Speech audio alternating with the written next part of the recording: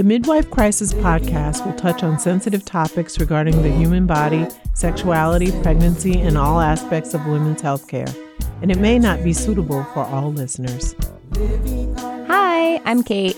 I'm PR, and this is season 2 of The Midwife Crisis, because it's not just you.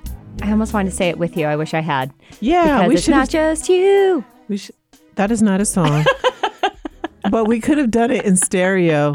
We're going to work on it. She turns everything into a song. Everything. All right. Today we wanted to talk about a topic that is a real pain in the butt. And that's not just sciatica, but all common pregnancy discomforts. Not necessarily normal, but can be really common. As with everything we review, this is going to be our take, an overview. And although many of these things, like you said, can be normal, please check with your healthcare provider if you're having any discomforts or really any concerns. If at any point in your pregnancy you've referred to the baby as a parasite or as a demon or just as an alien, this episode is for you, because these are probably some of the reasons why. If you've ever looked at your partner and said, "You did this to me," this episode's for you too. I suppose I always thought I did it to myself. I like to take full credit as well. Yeah, I do. All right. So first and foremost, I think the first thing a lot of us think of when we think of pregnancy discomforts is, of course, nausea and vomiting of pregnancy or morning sickness. Well, do you remember the Truman Show where he would say good morning and good afternoon and good evening in case I don't see you? Mm-hmm. And that's how morning sickness is. Oh, yeah. Mine was almost never. I mean, I felt crappy in the morning, but I found that I vomited just all day, just whenever it fancied. I can't lie. I've never had morning sickness in my life, because if I had, maybe I'd only have one child. Often one of the first signs of pregnancy and one of the most common complaints is this nausea, vomiting of pregnancy. It's typically the worst in the first trimester. So that's any time after your positive test, which is usually around 4 weeks, until about 14 weeks. But of course, it can persist. It can be the entire pregnancy. And that's sometimes more common in multiple pregnancies. So when people have more than one baby.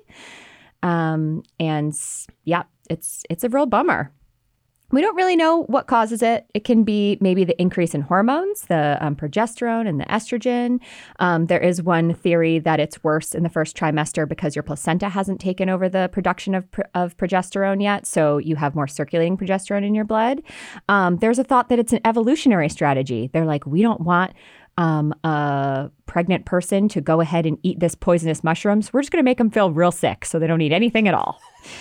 And maybe it's that smell.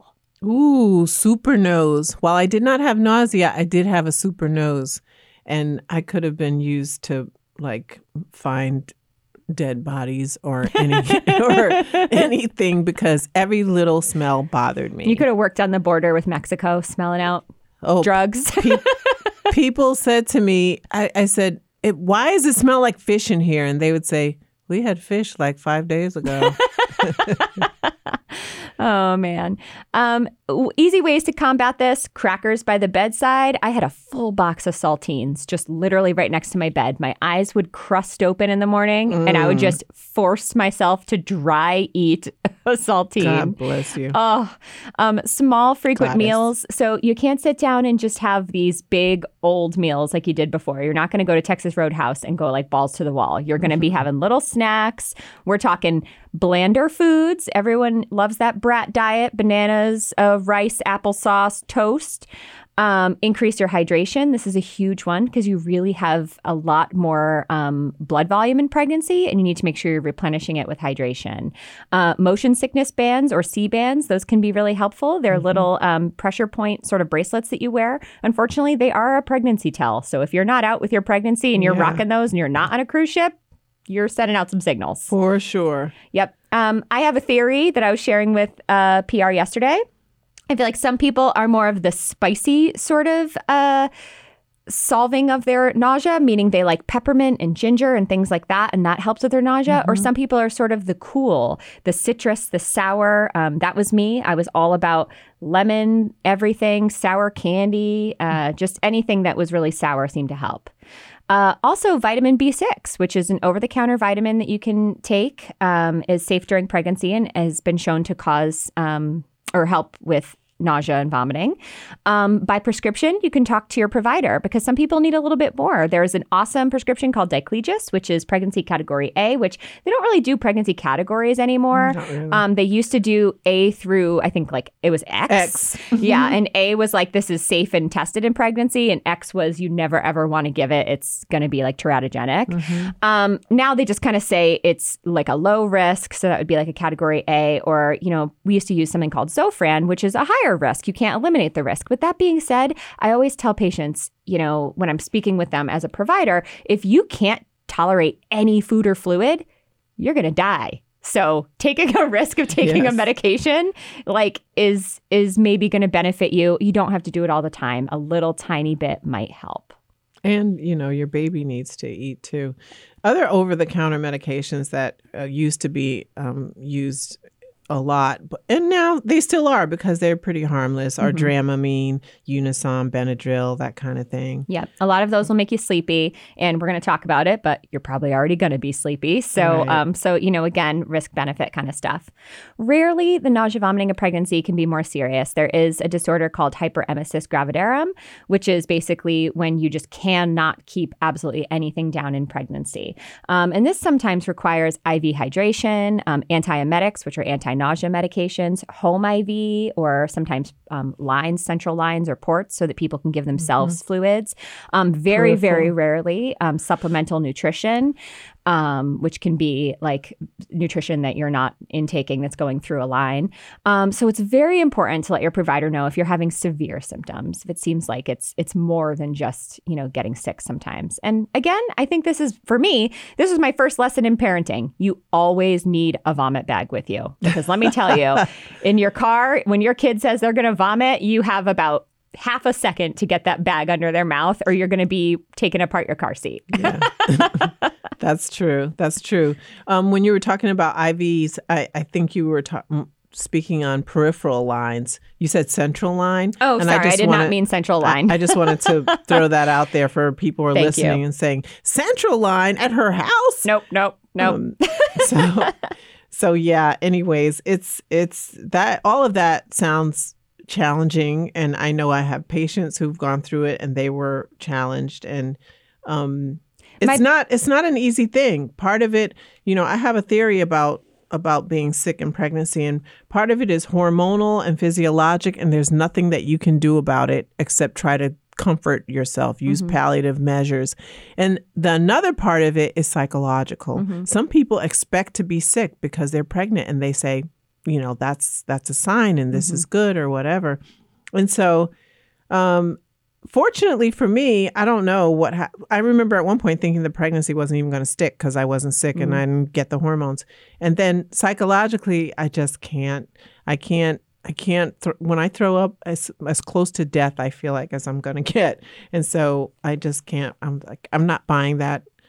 Even in my college drinking days, there was no throwing up going on because I just didn't want any parts of it. Well, quick side note about the nausea too. Again, people are often really worried about nutrition in these cases. And I have to tell you, it's very rare to have a real issue with nutrition. So if you are worried about some weight loss, unless you were starting out really underweight, you're probably going to be just fine. This is why people have hips and thighs and breasts and chests to support a pregnancy. It's why we have extra fat. And that's why we've survived famines and wars and everything else as a people. And additionally, if the only thing you can tolerate is Little Debbie Christmas tree cakes, I don't know anyone who had that, AKA me. That was all I ate for weeks. Guess what? It's going to be fine because eventually you will feel better. And on those days you feel better, you work on your nutrition. Sure. And those with hyperemesis sometimes will require, like she said, the nutritional supplementation, and they may experience some good weight loss. And not in a good way, like significant weight loss. Right. And that's one of the signs that we really need to bring you in and try and help you through that. Yep. Yeah, that whole nausea things, even when patients are throwing up in front of me, I sometimes have to excuse myself because I feel like I'm going to just throw up right in front of you too. And then we'll get down to business.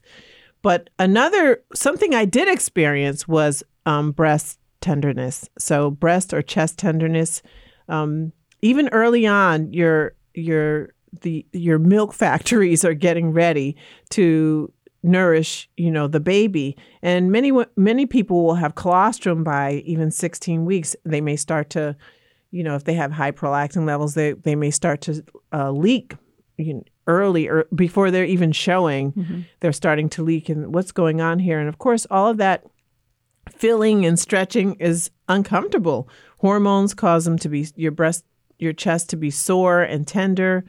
Some people, that's their sign of pregnancy. They're not nauseous. It's what's going on with these boobs or this chest. And it can grow very large in size and weight, which people who want them, that works for them. And people who already have ample too much is sort of like, why? I don't want more. I don't want to wear an H cup. That being said, if they don't grow, that doesn't necessarily mean you won't make milk. So don't worry about that. No. And I have friends who have very, very small breasts and just sort of produce milk like I don't know. I can't believe you're talking about me like that on our podcast. Like they had multiple udders. That's me. Oh, my goodness. Well, you identified yourself. I wasn't trying to identify you. Heat will help, or sometimes ice will help. Get a really good supportive bra and get fit for it. And have one, if you're going to exercise, have one for that and have one for sleep. And just have spoiler alert, the good comfy bra is probably not going to be hot. So get over it. No, it's going to be like your granny's bra. Yeah.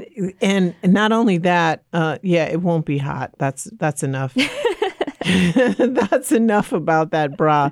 It's not going to turn anybody on, including yourself. One time, I'm going to tell you something funny. One time, I don't put my bras in the dryer. And one time my sister came over and I had the bras drying on the back of the bathroom door. And she went to the bathroom and she came out and she said, "Are those bras or hats?" Oh my goodness. That's adorable. And I was like, ha, ha, ha, ha. Meanwhile, when I'm washing my little bras, people will be like, "Oh, I didn't know you had a daughter." And I'm like, I don't. These are my teeny tiny booby bras. Those are my helmets. Stay away from them. You're going to need to change sizes as your chest changes, and basically just leave them alone. Give them good support. Be kind to them, but don't squeeze them and fuss with them. And these little Montgomery tubercles that come out, don't start squeezing those because you see something white in it or whatever. Let it alone. Yep. Leave it alone.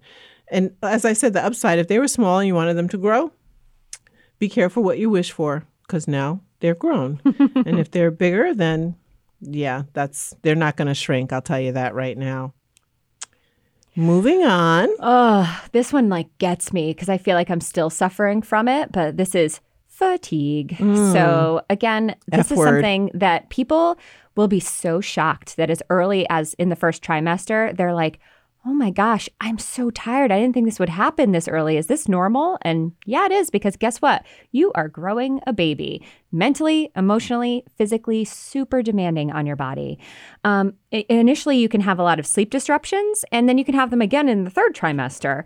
And that makes it difficult to get a restful night's sleep. You can feel really nauseous. You may be getting up a lot because you need to urinate, which we're going to talk about a little bit further down the line. You can have GERD or gastrointestinal reflux. You can have restless leg, where your leg's kind of twitching, and all of that can make it really difficult to sleep. Some things that you can do to help are, we're going to say this for almost everything, unfortunately, because this is what healthcare providers say, but eat well and exercise. It starts with the basics. Good sleep hygiene. This is something that I think as a people, we are terrible with. Terrible. So, before you go to sleep, you cut off your screens. You make your room dark. You keep it cool. Using a heavy blanket or a weighted blanket can be helpful. Doing meditations. You got a little lavender. Whatever makes you feel relaxed. A little, warm something to drink. Ask your provider, but generally over-the-counter Benadryl and Unisom can be safe in pregnancy, and those can help with sleep. I tell people try not to use them every night. Right. You want to pay attention to that. You may even start to snore once you do get some sleep, and your partner may poke you and say, hey. They thought it was like a dog or animal outside, and it was you snoring. Yep. Magnesium may be helpful as well, but again, something you need to check with your provider. But also you can get magnesium in just doing an Epsom salt bath. You can have a little lavender in there. I love Epsom salt and lavender baths. Yep. And that can help totally relax. No melatonin. No THC, no CBD. So these are things that I think a lot of people feel are more natural, which in some ways, yeah, maybe they are. But there are some studies that it can be unhelpful and not even good for you or baby in pregnancy. So no melatonin, no THC, no CBD. And your provider sometimes will even talk to you about those. Yeah. Those self-medicating measures. Yeah, and we're not saying those things are bad because we know that they have uses in other places in your life. But in the pregnancy, we'll try to forego them. Yeah, you need to check first. This fatigue is, I just want to say it's overwhelming. It's like I would lie down on a dirty floor, overwhelming. And with each pregnancy, it comes on earlier and it's worse. You're sitting and you're talking and you're thinking in your mind, I just wish you would shut up. Not the patient, but just Kate. I just wish Kate would shut up because I'm tired and I want to just lie down on this table and go to sleep. It's an F word, fatigue. It starts in the pregnancy and it lasts forever. Yeah, it does. It ain't going away. That's the harsh truth. Something that will go away, though, are headaches. Hopefully they will go away. Stress, poor sleep, dehydration, diet changes, hormone changes, caffeine withdrawal, all of those issues on top of pregnancy can cause headaches. And so it's really important that you stay super hydrated because dehydration can cause headaches, as I just said. You take your vitamins if they're not making you sick. And you can have electrolytes if you're not eating well, just like Gatorade or something to make sure you're balancing what your intake is. I love coconut water for some electrolytes. Yeah, and I'm having some right now. No NSAIDs, so no Motrin, ibuprofen, naproxen, that kind of thing. Aspirin. Aleve, aspirin. That's not what you want to use for your headaches. Migraine medications, you need to check. If you're a person with a history of migraines, you need to check with your provider about which migraine medications are going to be safe because being pregnant does not exempt you from your migraines, unfortunately. Yeah. Tylenol is typically safe, but you just want to I think it's good to let folks know what you're suffering from so that, there's some documentation of that. A small amount of coffee, less than 250 milligrams a day in the first trimester, or caffeine altogether because other things have caffeine. Tea has caffeine. Chocolate has caffeine. There are lots of caffeine-containing substances, so try to be mindful of your caffeine intake. But a small amount of caffeine might help with that headache. Progesterone makes everything swollen and beefy. And so having a humidifier, I'm talking about your mucous membranes, can help with congestion-related headache. And sometimes you get bloody noses in pregnancy, so it can help with that. But you may get more migraines than you were getting before and more sinus headaches because of all the hormonal changes. And my first baby, I have to say, I was a purist. So there was no caffeine, there was no soda, I didn't eat meat at that time. I took nothing. People would say, and I just suffered. I had terrible sciatica. We're going to talk about that. And I wouldn't even take Tylenol. I took nothing. By the third, I would take anything. If you told me dirt was going to help something that bothered me, or that it just would give me an endorphin rush, then I would just eat dirt. Absolutely.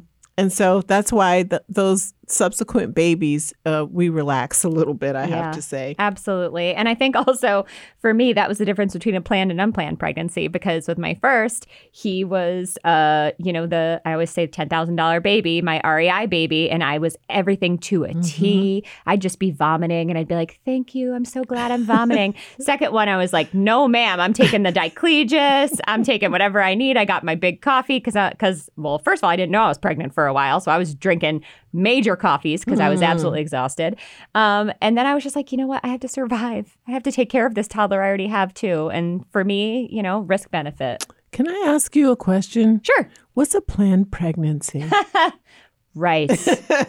That's a good one. So anyways, that was me. And once I found out, you know better, you do better. That's right. Yeah, that was 3 times. Well, more than 3 times. But anyways. Oh, man. Yeah. So another thing that can kick in, and again, really early, people are often surprised by this, is frequent urination. So in pregnancy, you have, again, an increased blood volume, which means you have increased fluid in your body, an increased load on your kidneys, and so more pee. So even as early as the first trimester, people are like, I didn't think I'd have to pee so badly so quickly because, my baby's still so small. And it doesn't really have to do with that. It's part of the, physiology of being pregnant. That being said, as your uterus grows, as the fetal position changes, a lot of times in the 3rd trimester, as the baby comes lower into the pelvis, all of that can put pressure on the bladder and can make there be some urgency and frequency. And some leaquency. Poor pelvic floor tone, which is typically more common in people who've had babies before. Right. But really, anyone can have poor pelvic floor tone. Can also make these things worse. It can exacerbate the urination issues. By 3rd trimester, also, you're going very frequently, but not a lot. Right. And so you just don't have as much space. If you've ever looked at the pelvis of someone with female at birth organs, everything is smushed in a small space. You've got the colon, you've got the uterus, you've got the bladder, and not a whole lot room for anything else. And then we're going to shove a baby in there too. So it's a lot of competition for real estate. I remember with the first pregnancy, later I knew better, but the first one, going into the bathroom in the middle of the night and then thinking, I'm going to have to get back up in 15 minutes. So I just put my elbow on the sink, the side of the sink, and I just drifted off to sleep right on the toilet. And I said, now I'll already be here. I've done that, but only when I drink too much. And then my ex, he was like, what are you doing? You stayed out of bed a long time. And I was like, I'm just going to nap here until I have to go the next time. And then I'll come back to bed. Oh, how ridiculous is that? It's ridiculous. Yeah, it's ridiculous. It was ridiculous. Here's something that sounds counterintuitive. Stay hydrated. So actually, the more dehydrated you are, the more concentrated your urine is, the more irritating it can be, and the more you'll feel like you need to go. So stay super hydrated. Also, though, don't push your fluids after 7 p.m. So we want you to wake up in the morning and just start that hydration machine. And then as you're rolling into the evening, Jeopardy's coming on, you start cutting it off a little bit. So you can still drink, but do less then, because otherwise you're going to be awake all night urinating. True. Don't hold it. We're all so bad with this, especially if you're out there and you're a midwife or you're a healthcare provider. We are classic for being like, well, I'm just going to see one more patient. And we're holding it and we're holding it. But guess what? That is bad for your bladder. It's bad for your pelvic floor. It puts stress on everything, and it can make these feelings worse. As the baby gets larger, it can I call it, it's sort of like makes 2 holders in your bladder. It can kind of like separate your bladder into 2 spaces. And so what happens then is that when you're peeing, you feel like you've emptied, and then you go to stand up and wipe or, move on with your day, and you're like, oh my God, I have to go again. And so what I often tell patients to do is to lean forward a little bit when you're urinating, because that'll help empty your bladder. And then what I would tell people to do is to stand up, lean forward again, and then sit down again, because a lot of times just those position changes will let that little bit of fluid that had been maybe above the baby's presenting part or, being pressed, let that come down so that you can, fully empty your bladder.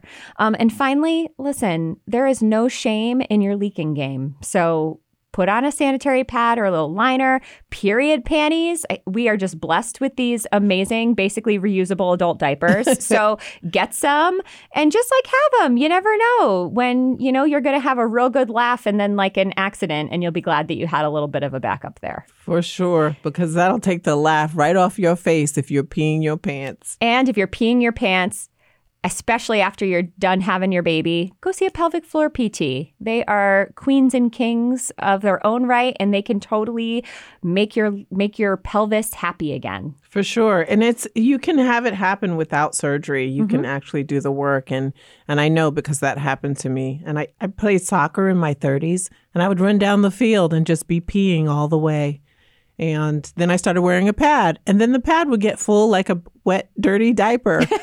And I said, you have to do something about this. And so I did. And it worked, and it's still working to this day. You want to take a break, you think, now? Would that be a good time? Yeah, let's do it. All right, we're going to go for a little break, and we'll be back to talk about more of the good stuff, in quotes.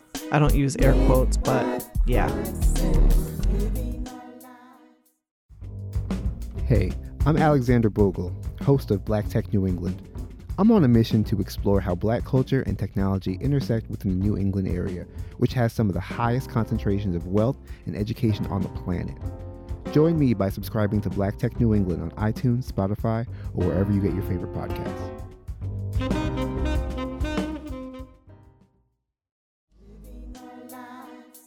Okay, and we're back. We've been talking about my neck, my back, my GERD, and my Zantac. Mm-hmm. And so that brings us to heartburn, indigestion, and GERD, which is gastrointestinal reflux, when you just kind of, sometimes known as indigestion, acid reflux, when it feels like things are coming back up. I remember sometimes talking and a burp would just come out while I was talking. Oh, yeah. So embarrassing. Because you're also gassy, very gassy from all ends when you're pregnant. And you just sort of do this sheepish, oops, sorry, excuse me. Starting with heartburn, lots of heartburn. There's an old wives' tale. Lots of heartburn means the baby has lots of hair on their heads. And that's a big nope. It can, probably because your whole family has a lot of hair on their heads. Right. And bald babies, their parents also have heartburn and sometimes severely. So that's a misconception. It's more common in the second and third trimester because, as Kate said a few minutes ago, everything is pushing up. So as the baby grows, your organs are not tacked on inside, so they just kind of move around as they need to. Mm-hmm. And so your stomach gets pushed up kind of into your chest, and your lungs get pushed up too, so you become short of air. Mm-hmm. And you think, oh my goodness, something's happening. No, it's just the baby just taking over the whole space and causing you to have negative thoughts.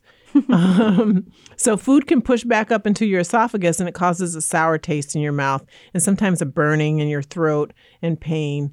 Peristalsis is slowed toward the end of pregnancy because, it requires some waves in there, and everything is tight. And the hormones also. One thing that we don't really talk about a whole lot is that we encourage folks, when you are in active labor, we say, watch the eating, because all non-essential systems kind of take a back seat to what's going on with you birthing your baby. And one of those is digestion. So you'll eat something and it'll sit there in your stomach for a long, long time and probably will come back to visit you during the process. Yep. You should eat smaller meals more frequently during the day, and eat small. So have half your sandwich and then have another half of if you're having sandwiches or whatever you're eating, salads, whatever. Drink plenty of fluids. That's what we always say. And don't eat close to bedtime or right before you lie down, because if things aren't moving down, they're just going to move back up if you recline. And sometimes you have to sleep propped up. And you're thinking, this is just like old people. I have on ugly old people's bra, ugly old people panties, if that's the case. Yeah. And now I'm sitting up sleeping like an old person. Snoring, peeing my pants. Yes. What is happening here? Fortunately, it all kind of goes back to how you want it to be and how it should be after, the baby comes. Spicy foods, which I adore, and foods that are high in acid, they will trigger sauce. Your heartburn. Mm-hmm. That will provoke it. And so despite the hilarious episode title of My Neck, My Back, My GERD, and My Zantac. My GERD and my Zantac. Zantac is sadly off the shelves. I'm so bummed about this. This is the only medication that worked for me for my GERD. So, I used to love it, and I used to take it quite a bit. Yep. And I was like, this is safe. And I told my patients, it's safe. Yep. It's all safe. You can just take it and you'll feel so much better. And they would come back and they were like, it's magical. Yep. I love it. And now it's off the shelf. It's that bad. It caused cancer, and they just took it right away from us. Not to be used judiciously. How about not to be used ever again? Yeah. And so you can go to Tums, you can go to Pepcid, but check with your provider about what they might suggest for you. One thing I wanted to also bring up while we're on this digestion situation is something called tylism. And it's more it's spitting. It's a bad spitting problem. And it's more common in women from the sub-Saharan diaspora. So it's women of color, of course, women from the Caribbean, Black women. And we don't know why it affects certain people. But some folks have to carry around a cup, a rag. This is heavy duty. It's like your mouth is a faucet, and you just I feel so sorry for patients when they come in and they have the cup or the bottle and they're spitting and they're like, excuse me. And I was like, I'm so sorry this is happening to you. And it's worse with nausea. All that water in your mouth, right? It is just, it's pretty awful. Anyways. That is awful. Also, that is a word that I thought was pitilism. I think I was thinking like spit, like pitilism. So because it has a P in front of it. Cute. Yep. So this is another example of when you read a word and you think it's something and then you hear it and you're like, oh. Yeah. And it's another example of it doesn't matter how educated you are. Some things you just don't know. And if you can laugh at yourself, that's what matters. We learn something new every day. Every single day, or you shouldn't even get out of bed. All right. So we already talked about the sort of upper GI stuff. Now we can talk a little bit about some of the lower GI stuff. So constipation, gas, bloating. This is, again, due to typically the slowed peristalsis. And peristalsis is sort of how your intestines undulate and wave and move to move food and nutrients through your body. They go in the mouth hole, they come out the bottom hole. And this is so that... also known as the... I shouldn't even say this. Also known as the grocery hole. Oh, God. I know. We're terrible. We're children. We are terrible. I'm so silly. My apologies. I'm a smart person, actually. Anyway, so this is so that you absorb more nutrients. Because again, you got to hold on to more because you're supporting yourself and you're supporting your growing baby or babies. You also have higher fluid needs because the waste is sitting in your intestine longer, it's absorbing more of the fluid from it. And so everything's going to get really, really dried out in your GI tract. Many patients are also less active. And if they're feeling nauseous and not eating well, so not as many veggies, they're going to tend towards more constipation, gas, and bloating. So what can we do? Again, diet, increase your fiber, fruits, veggies. Some people find that prune juice, good old prune juice. Again, this is all about how we're becoming old people. Yeah. Prune juice, pears and heavy syrup. That's another one that sometimes people do well with. Dried fruit. I actually had a Valentine's Day in my first pregnancy where I started crying at dinner and my husband said, "What's wrong?" And I said, "I'm so constipated. I can't even eat this dinner. And so literally we went to CVS and bought a thing of prunes and we ate prunes together." Aww. If that's not love, I don't know what is. Wow. But so that can help. Additionally, there's something that I have used with my own children that is all food. We call it poop candy, which is basically equal parts coconut oil and chocolate. So, Wow. you don't want to do a lot of it, but again, a small amount, a teaspoon of coconut oil is probably going to get things lubed. That's lubed a new and one shooted. for me. Yeah. Again, check with your healthcare provider. I'm not your healthcare provider, but Right. water, exercise, abdominal massage. So again, moving food kind of through your GI tract, rubbing your belly. And if you're going more than 2 days with absolutely no bowel movements, that's kind of a long time because you're eating a decent amount of food. And so talk with your provider and find out about safe options for you to kind of maintain. And then if you're having an issue, to kind of get unstuck. Well, it depends on what your bowel habits are. Like if you're going way over your bowel habits, some people only go like twice a week or something, even without being pregnant. So, if you have exceeded your schedule, then you need to check in. Yeah, good point. And get some help with that. And all that pushing and straining and pushing can lead to good old hemorrhoids. Mm-hmm. Hemorrhoids. Also, during pregnancy, you can have vulvar varicosities and leg varices, which are veins, on your legs and in your vulva. And I'm going to talk about that.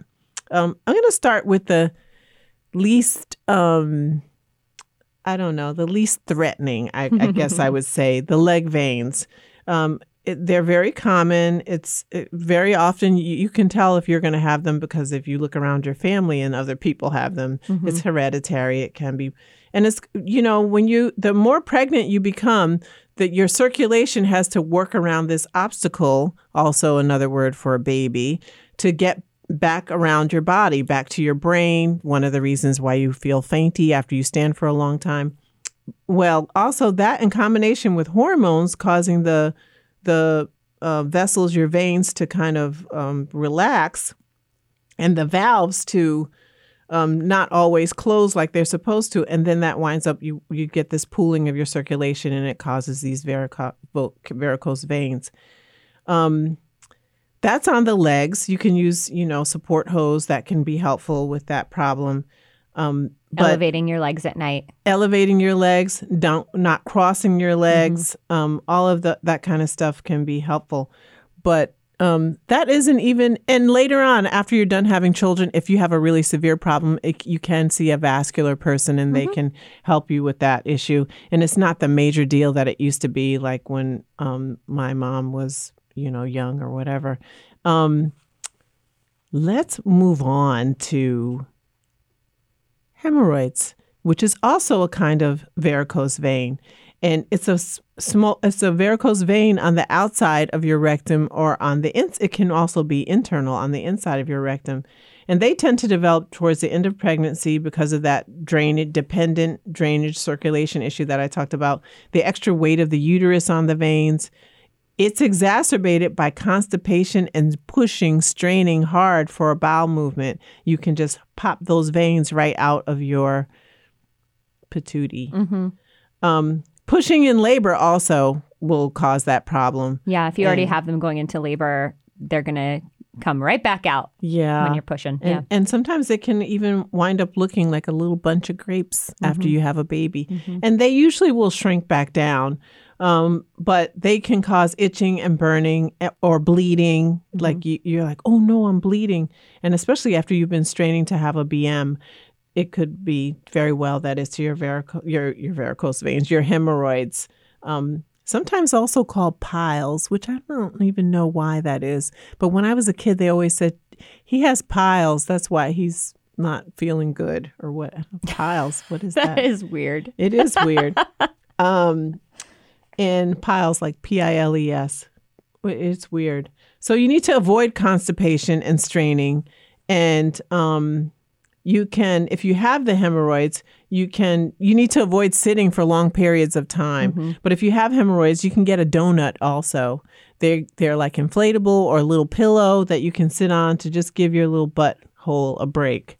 After you have a BM, you should rinse, with a shower spray or a sitz bath or a bidet or whatever you like to do, and wipe front to back.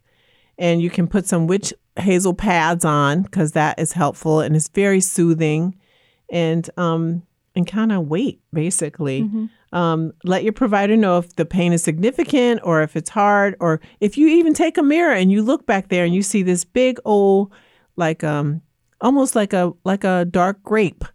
And that's what's known as thrombose, and it needs intervention. It needs someone to kind of open that and let it out. And that's why you're in so much pain. Once it's gone, you will feel like a new person. Support garments are also helpful. Sometimes maternity belts lift the belly up. That's, that just trying to realign yourself. The stockings that I talked about can be supportive. None of this really works for vulvar varices. And that is when you have varicose veins in your vulva. And it occurs mostly later in pregnancy, and they can be not good, like really profuse, and cause a lot of pain. It's a terrible aching that you get. It feels like your vagina's like heavy and like it's just going to fall off your body. It's a pressure and aching and heaviness down there. And when folks describe that, I say, do you have varicose veins down there? And they say, what? And I say, do you want to take a look? We can take a look. And then, we kind of address that. And I've seen someone, I had a patient once, her vulvar varices and around her whole area were so bad that I just thought, I can't let her tear, and I can't cut or anything. Not that we usually do that, because I don't want they'll bleed like stink, like we'll never be able to stop the bleeding. Yeah. And she did not. And I saw her for her 6-week checkup, and they were magically gone. Yeah. All of them were gone. And it was, I couldn't believe it. I thought those were so bad. She's going to have some souvenirs, as I call hemorrhoids that occur after birth that don't go away. During birth that don't go away after birth. I call them souvenirs. But she had no souvenirs. It was amazing. The more kids you have, the more you tend to have this problem. And it's just another reason to, want to teleport yourself to the other side of pregnancy.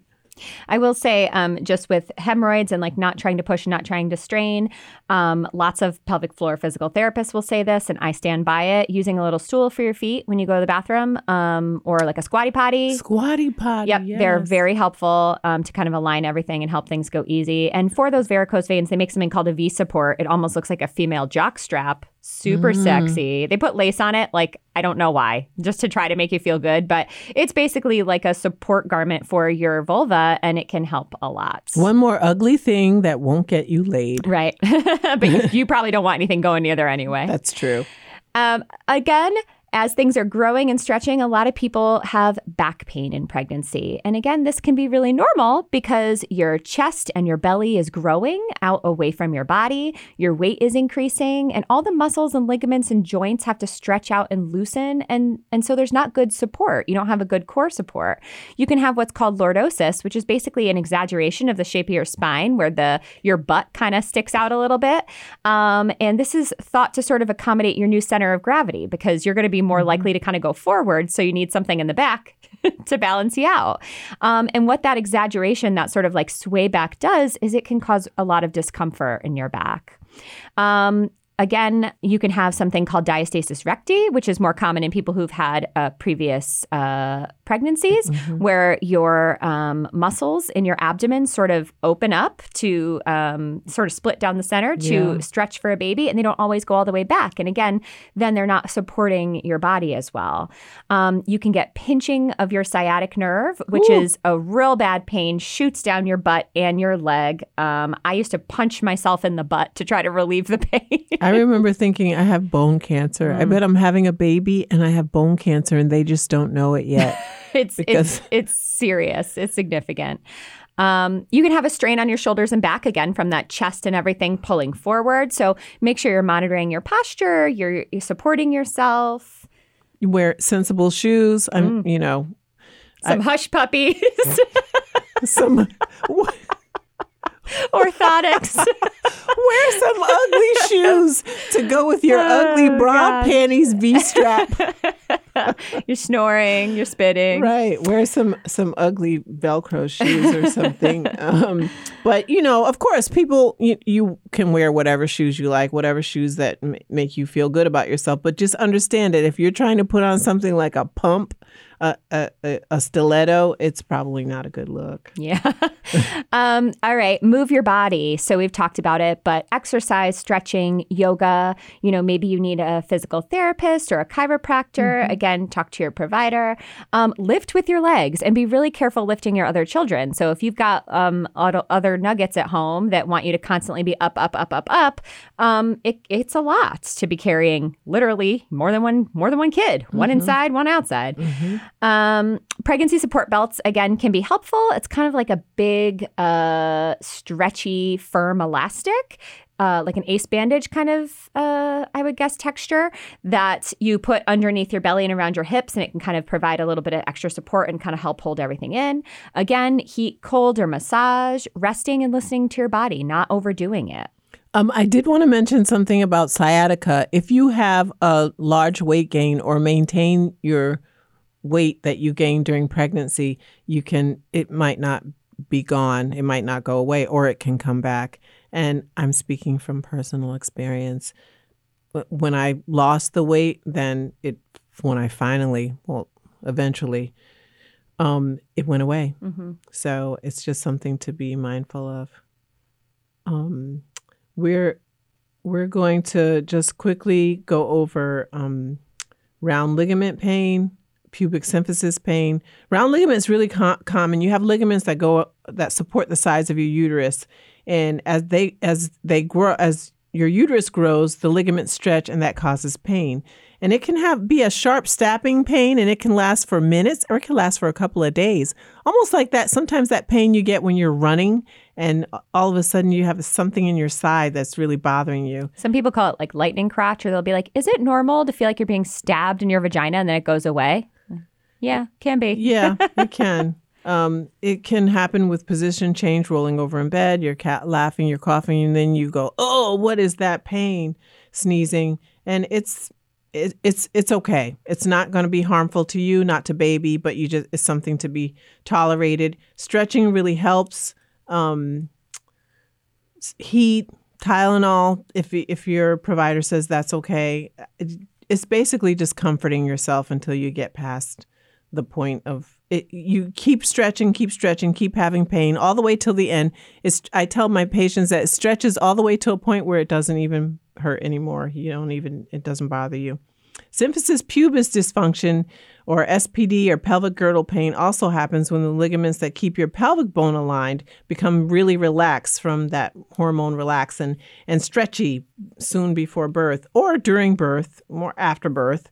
And they can make that pelvic joint, the symphysis pubis, unstable. And it's painful. It's really painful. Sometimes I've had patients who need physiotherapy. They use a walker. It can be really dramatic or mild, and just sort of like lifting your leg is bothersome.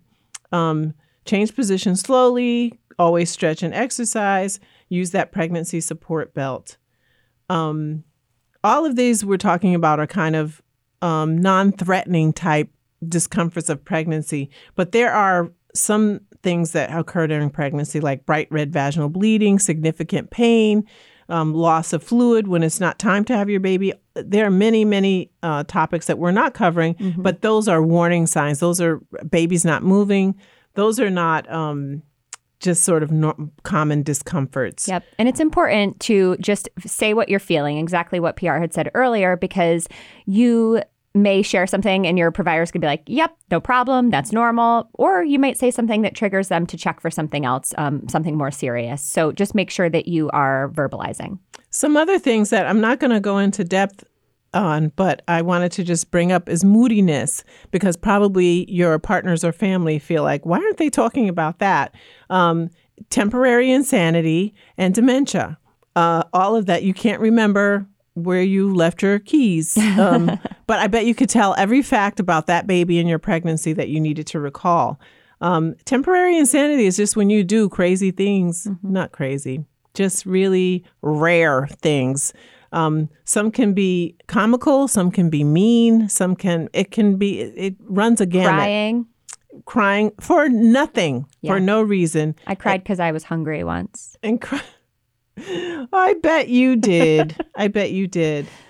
Something else that is very common is bad dreams, especially if you're an anxious person or if it's not your first baby. Each baby you get a little more anxious because you're thinking to yourself, somebody has to get the assignment of having a baby with a problem or a pregnancy with a problem. And I got away with it how many times, and now is it going to be my turn? And that can cause you to have bad dreams. I remember with the third baby, I dreamt that the baby had no face. Oh, I dreamt that I was having a black girl baby, and I did not. I had a white boy baby. That wasn't a bad dream, but you just have weird, like vivid dreams. You do have weird dreams that you can recollect.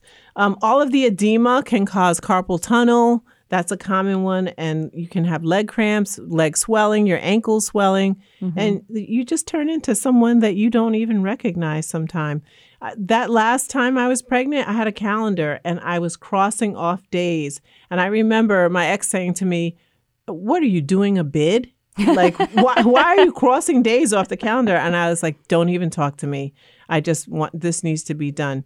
And the other piece that is a discomfort is that people feel that you are public property, that you can be touched, you can be talked to about what's going on, and they don't know what's going on. "Oh, you must be having twins." "No, you're just having one."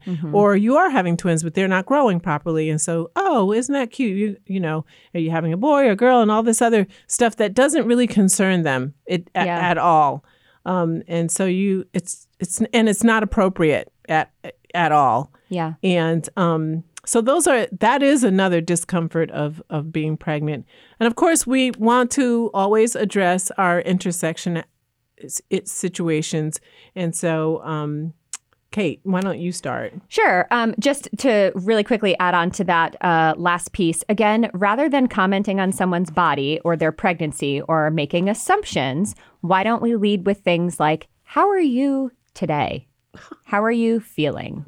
You know, because then we're going to allow them to share if they want to. And if they don't want to, they won't. And again, you better not touch someone without their permission. I can't say that enough. Don't do it. No, they're not pets. You're not in a petting zoo. So in Walmart, don't try and touch people. I don't really go there much, but wherever you are, don't try it. Yeah. So in the LGBTQIA plus community, there can be really sort of this common theme of gender dysphoria during pregnancy and after pregnancy, because your body is changing and it may be the things about you that have always made you uncomfortable. So if you're uncomfortable with the more, let's say, feminine attributes of yourself, having a baby and going through all of this change can be really difficult. You know, having your chest grow, if you really have had a horrible relationship with your chest previously, can be really distressing. And so I think, again, approaching this and checking in frequently with these patients is really, really important. Also, just like with sort of any population that is sort of dealing with different types of stigma every day, non-binary and trans dads, they can sometimes be more ignored for their complaints or taken less seriously because, people are just thinking they're just complaining and they just want attention and, all these sort of, again, assumptions that can be really dangerous.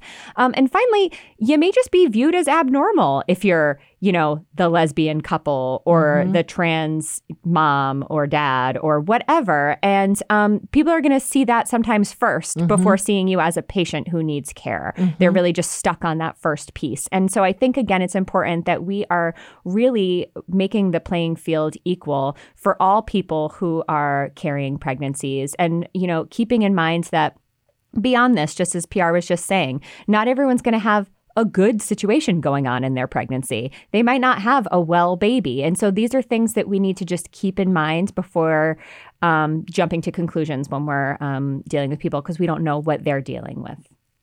I wanted to just bring up a couple of issues with the Black and Latinx community and actually the indigenous as well. One is cloasma, and that's it's a skin kind of issue where parts of your skin will darken, your face, your arms, the back of your legs. You can even see like a little line going down the back of your legs. And this is something that occurs with people of color and related to hormones, because sometimes you'll get these same responses to, let's say, oral contraceptives, birth control pills, and you'll have this cloasma issue. And it's not, we don't consider it pretty, but it's something that can definitely happen. The linea nigra also happens to white women, but, it's very pronounced. It's like a dark line. Someone took a big old thick magic marker and from your crotch all the way up to your belly button, drew a line. And some are disturbed by that. And it's sort of, no, that's one of your badges of motherhood. It fades quite a bit, almost to nothing post-pregnancy, but that's something that's very common with us. We also, because of the hormones, get a lot of moles sometimes on our face and skin tags and things like that. And so you'll see folks of color with like moles on their cheeks and things. And you can cosmetically have them removed if it's something that bothers you, or it can also be your badge of motherhood. Stretch marks. How did we miss stretch marks? I don't know, but my belly looks like a road map to somewhere. And after post-pregnancy, it was really, really black, and then that all peeled off. And then I was left with these lovely stretch marks that are like a highway to my babies. And I remember asking my mom about her stretch marks, and she said, "Oh, that's how you were born. My belly exploded like Jiffy Pop popcorn, and then you came out." She actually told me that. That is amazing. I thought I had always had stretch marks on my hips and breasts from a really young age. I remember being so embarrassed by them because no one knew what they were. People were like horrified. And I was like, oh, it's nothing. People like thought I was like chemically burned. I'm like, it's just me stretching. But I thought I got away with them. I thought I had none on my belly. I was like feeling myself. I was like, yeah, look at this, nothing on the belly. And then my baby came out. And the real tea was that I had horrible stretch marks under my belly that I just couldn't see.